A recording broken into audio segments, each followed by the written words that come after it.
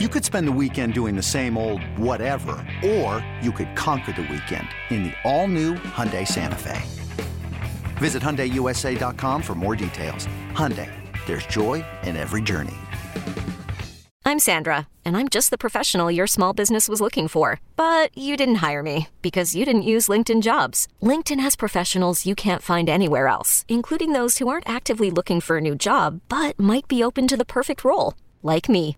In a given month, over 70% of LinkedIn users don't visit other leading job sites. So if you're not looking on LinkedIn, you'll miss out on great candidates like Sandra. Start hiring professionals like a professional. Post your free job on linkedin.com/recommend today. Let's get to BetQL Daily, presented by BetMGM, with Joe Ostrowski, Aaron Hawksworth, and Ed Egros on the BetQL Network. Daniel House getting the rebound. First season with the 76ers, driving right into Robert Williams. Who rejects it, swats it away. MVP Horford inside Brown. Brown was going to make sure he didn't get another one blocked by Embiid.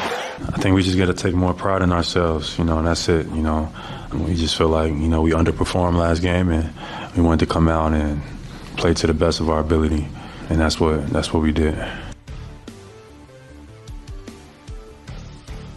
Hello and welcome to BetQL Daily, presented by BetMGM. Eddie Gross, Joe Ostrowski, and Aaron Hawksworth here with you from 9 to noon Eastern on the BetQL Network.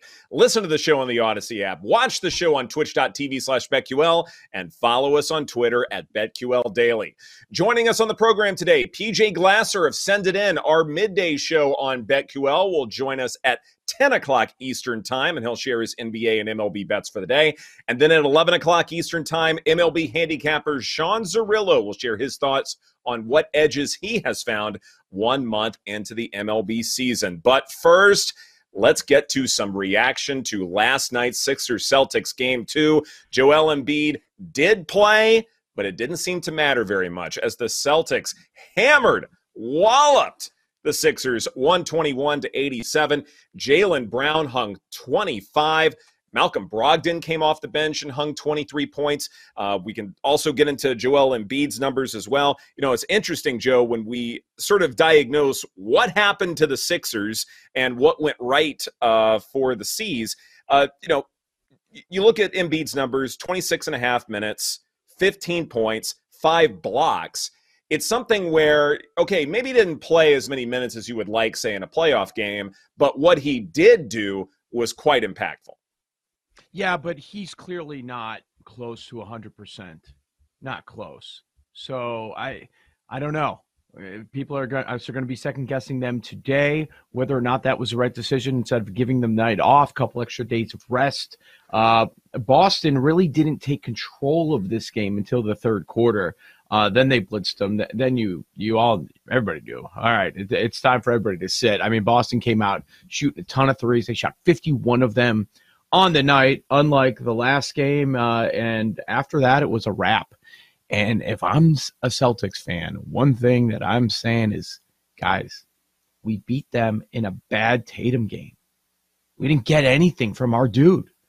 They're chanting MVP. That's not the performance that they received from Tatum last night. And they took care of business last night, getting the game. I hate saying must-win game in game 2, but it is. When you're about to go on the road, down 0-2, if you lose, like that would be an awful spot, and there is that possibility of seeing that tonight. But I would feel pretty good if I'm a Celtics fan about where they sit, especially in a game where you got nothing from Tatum, and it's going to be a quick turnaround to game 3, not that extra rest that we're seeing in the Miami series. So I wonder how Embiid's going to look next time out. Yeah, I mean, Doc is saying that he is healthy and maybe it's more rust, but when reporters were interviewing the players after the game, they're like, clearly Embiid isn't 100%, so something's going on there. I tend to agree that he's not healthy, but also, I mean, Tatum was 7 points.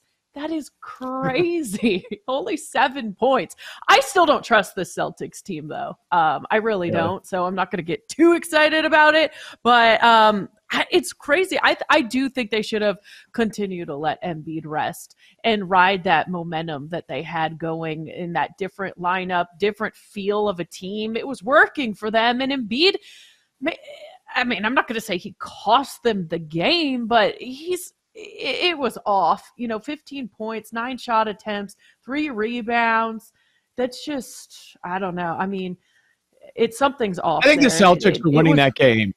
Celtics were winning that game no matter what. I mean, even if you had a healthy Embiid, I think the Celtics were winning that game.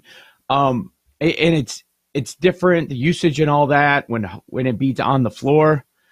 Harden did not back it up. He did not.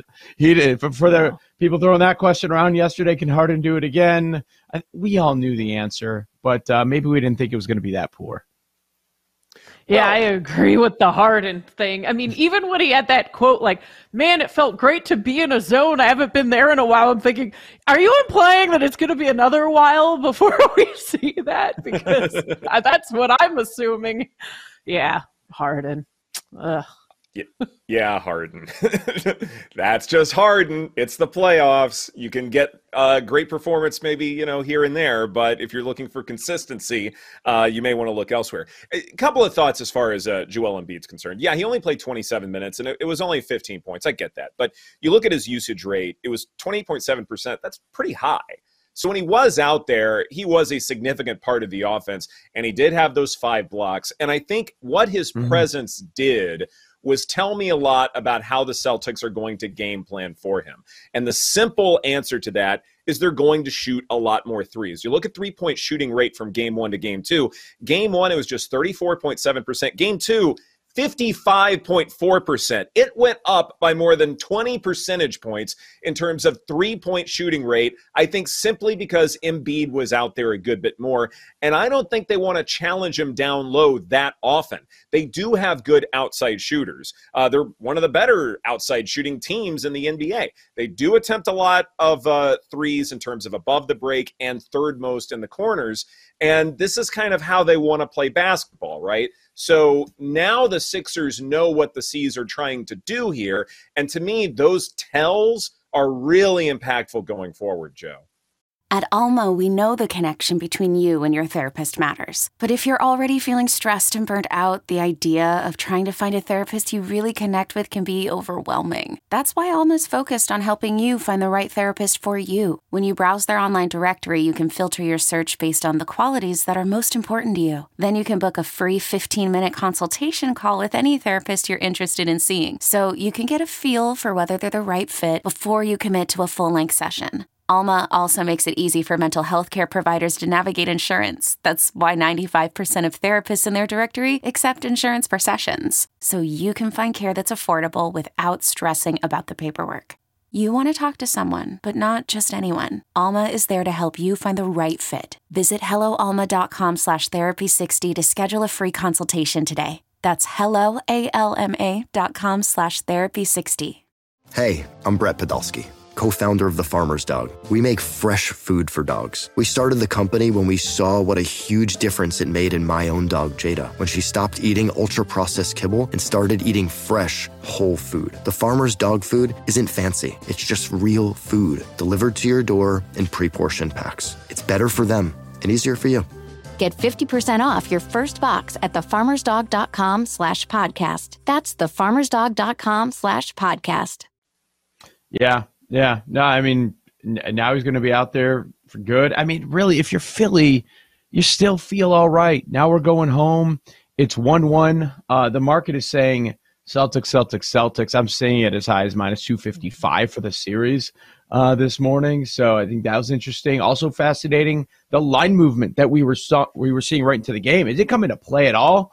Like the other day, ends up closing around 7.5. But is he going to play? Is he not going to play? It was much higher at one point, but yeah, the Celtics first quarter ended up working. That wasn't a sweat, whether it was 2.5. We talked about that, but it was really what ended up happening in the third quarter that did them in. I mean, Boston won every quarter of this game.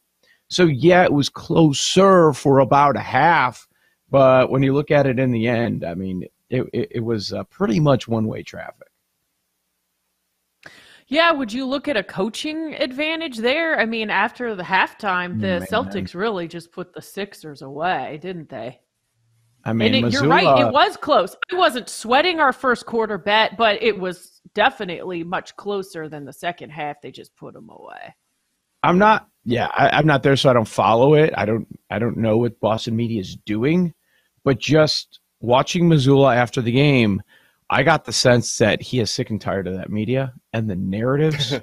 And no, but like he finished his press conference and he was staring daggers into those people. And maybe he was sending some sort of a message into his team, like, we haven't won anything yet. I don't know. Some of those games are played.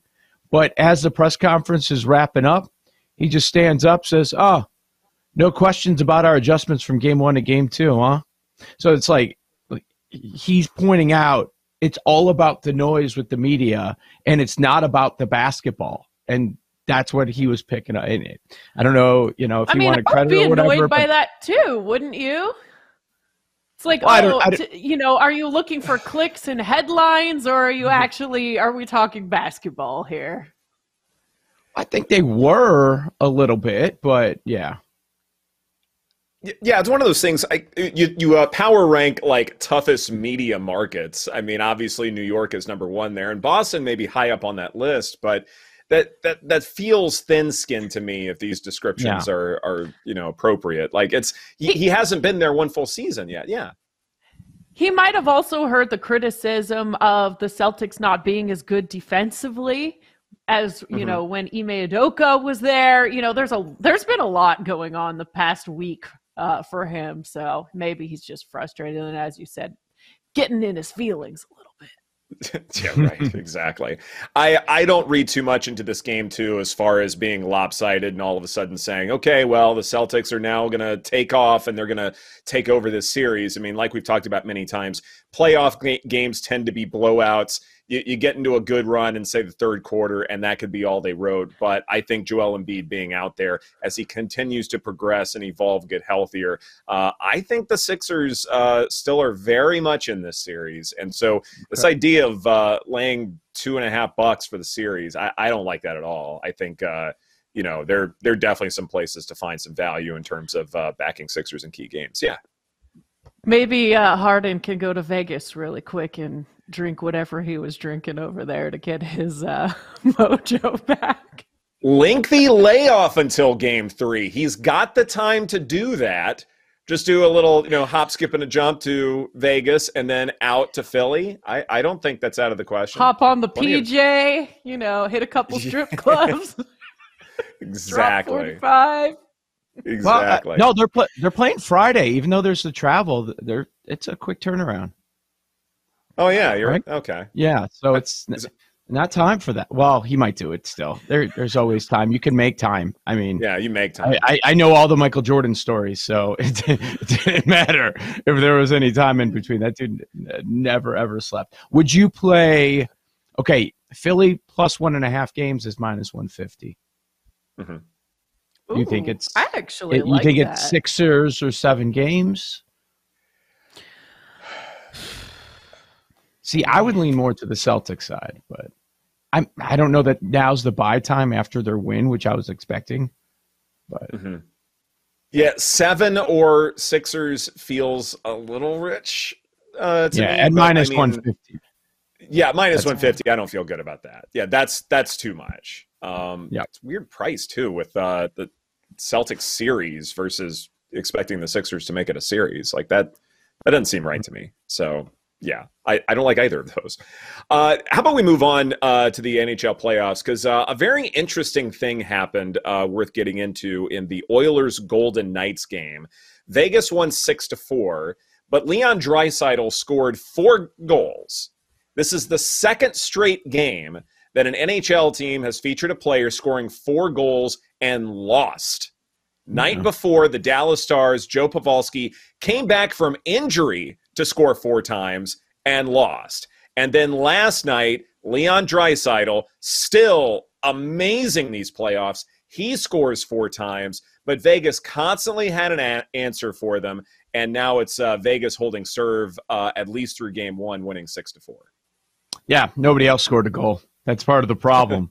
Yeah, that was my reaction too. I'm like, wow, how often do you have a player score 4 goals in a game and the team loses? Well, I mean, what we saw last night, I mean, there's no reason to think that the firepower is going to stop.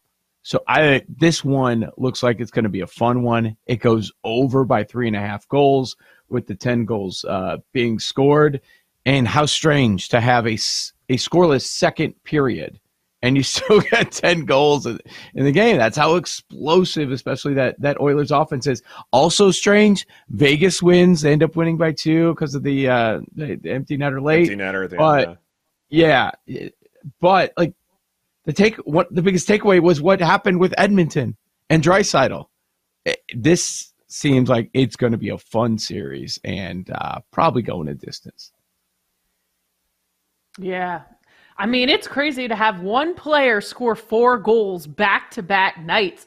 I was trying to look up how are the over-unders doing so far in the Stanley Cup playoffs. Are there any trends? I mean, once a trend kind of becomes public, it gets a little scary. But, it seems like there's just been a lot of goal scoring in the playoffs so far. The overs hit last night on Tuesday, 1 over, 1 under. On Monday, under. I haven't noticed anything. It's going to be all about power plays, right? Like, how many are we going to expect here? And, even watching, Oilers Golden Knights last night, there were a lot more penalties called than I was already anticipating. I had a first period under bet that didn't cash. So I wasn't too happy about that. But I do feel like that, I don't know if you'd call it undisciplined hockey or officials calling games a little bit more tightly. But it is interesting that we are seeing more opportune times for these great forwards in various games to be able to score. Interesting note from The Athletic, the last time multiple players registered 4-goal games in a single playoff was in 1988. And we already got that in the second round. Not to mention, we've got conference finals and the Stanley Cup final after this. But the fact that we are seeing some insane individual performances. We talked about the Conn Smythe yesterday in terms of how to bet it. If we're going to continue to see these buy in bulk kind of performances, then Conn Smythe is going to be really easy to bet on going forward, Joe. Yeah. And also last night, Carolina takes game 1. The Jersey Fade works with their quick turnaround following their game number 7. Not much of a competitive matchup there, and I hate the New York Mets. Of course you do. This is BetQL Daily presented by BetMGM. Coming up next, we continue the NBA conversation and talk tonight's Game 2 between the Lakers and the Warriors right here on the BetQL Network.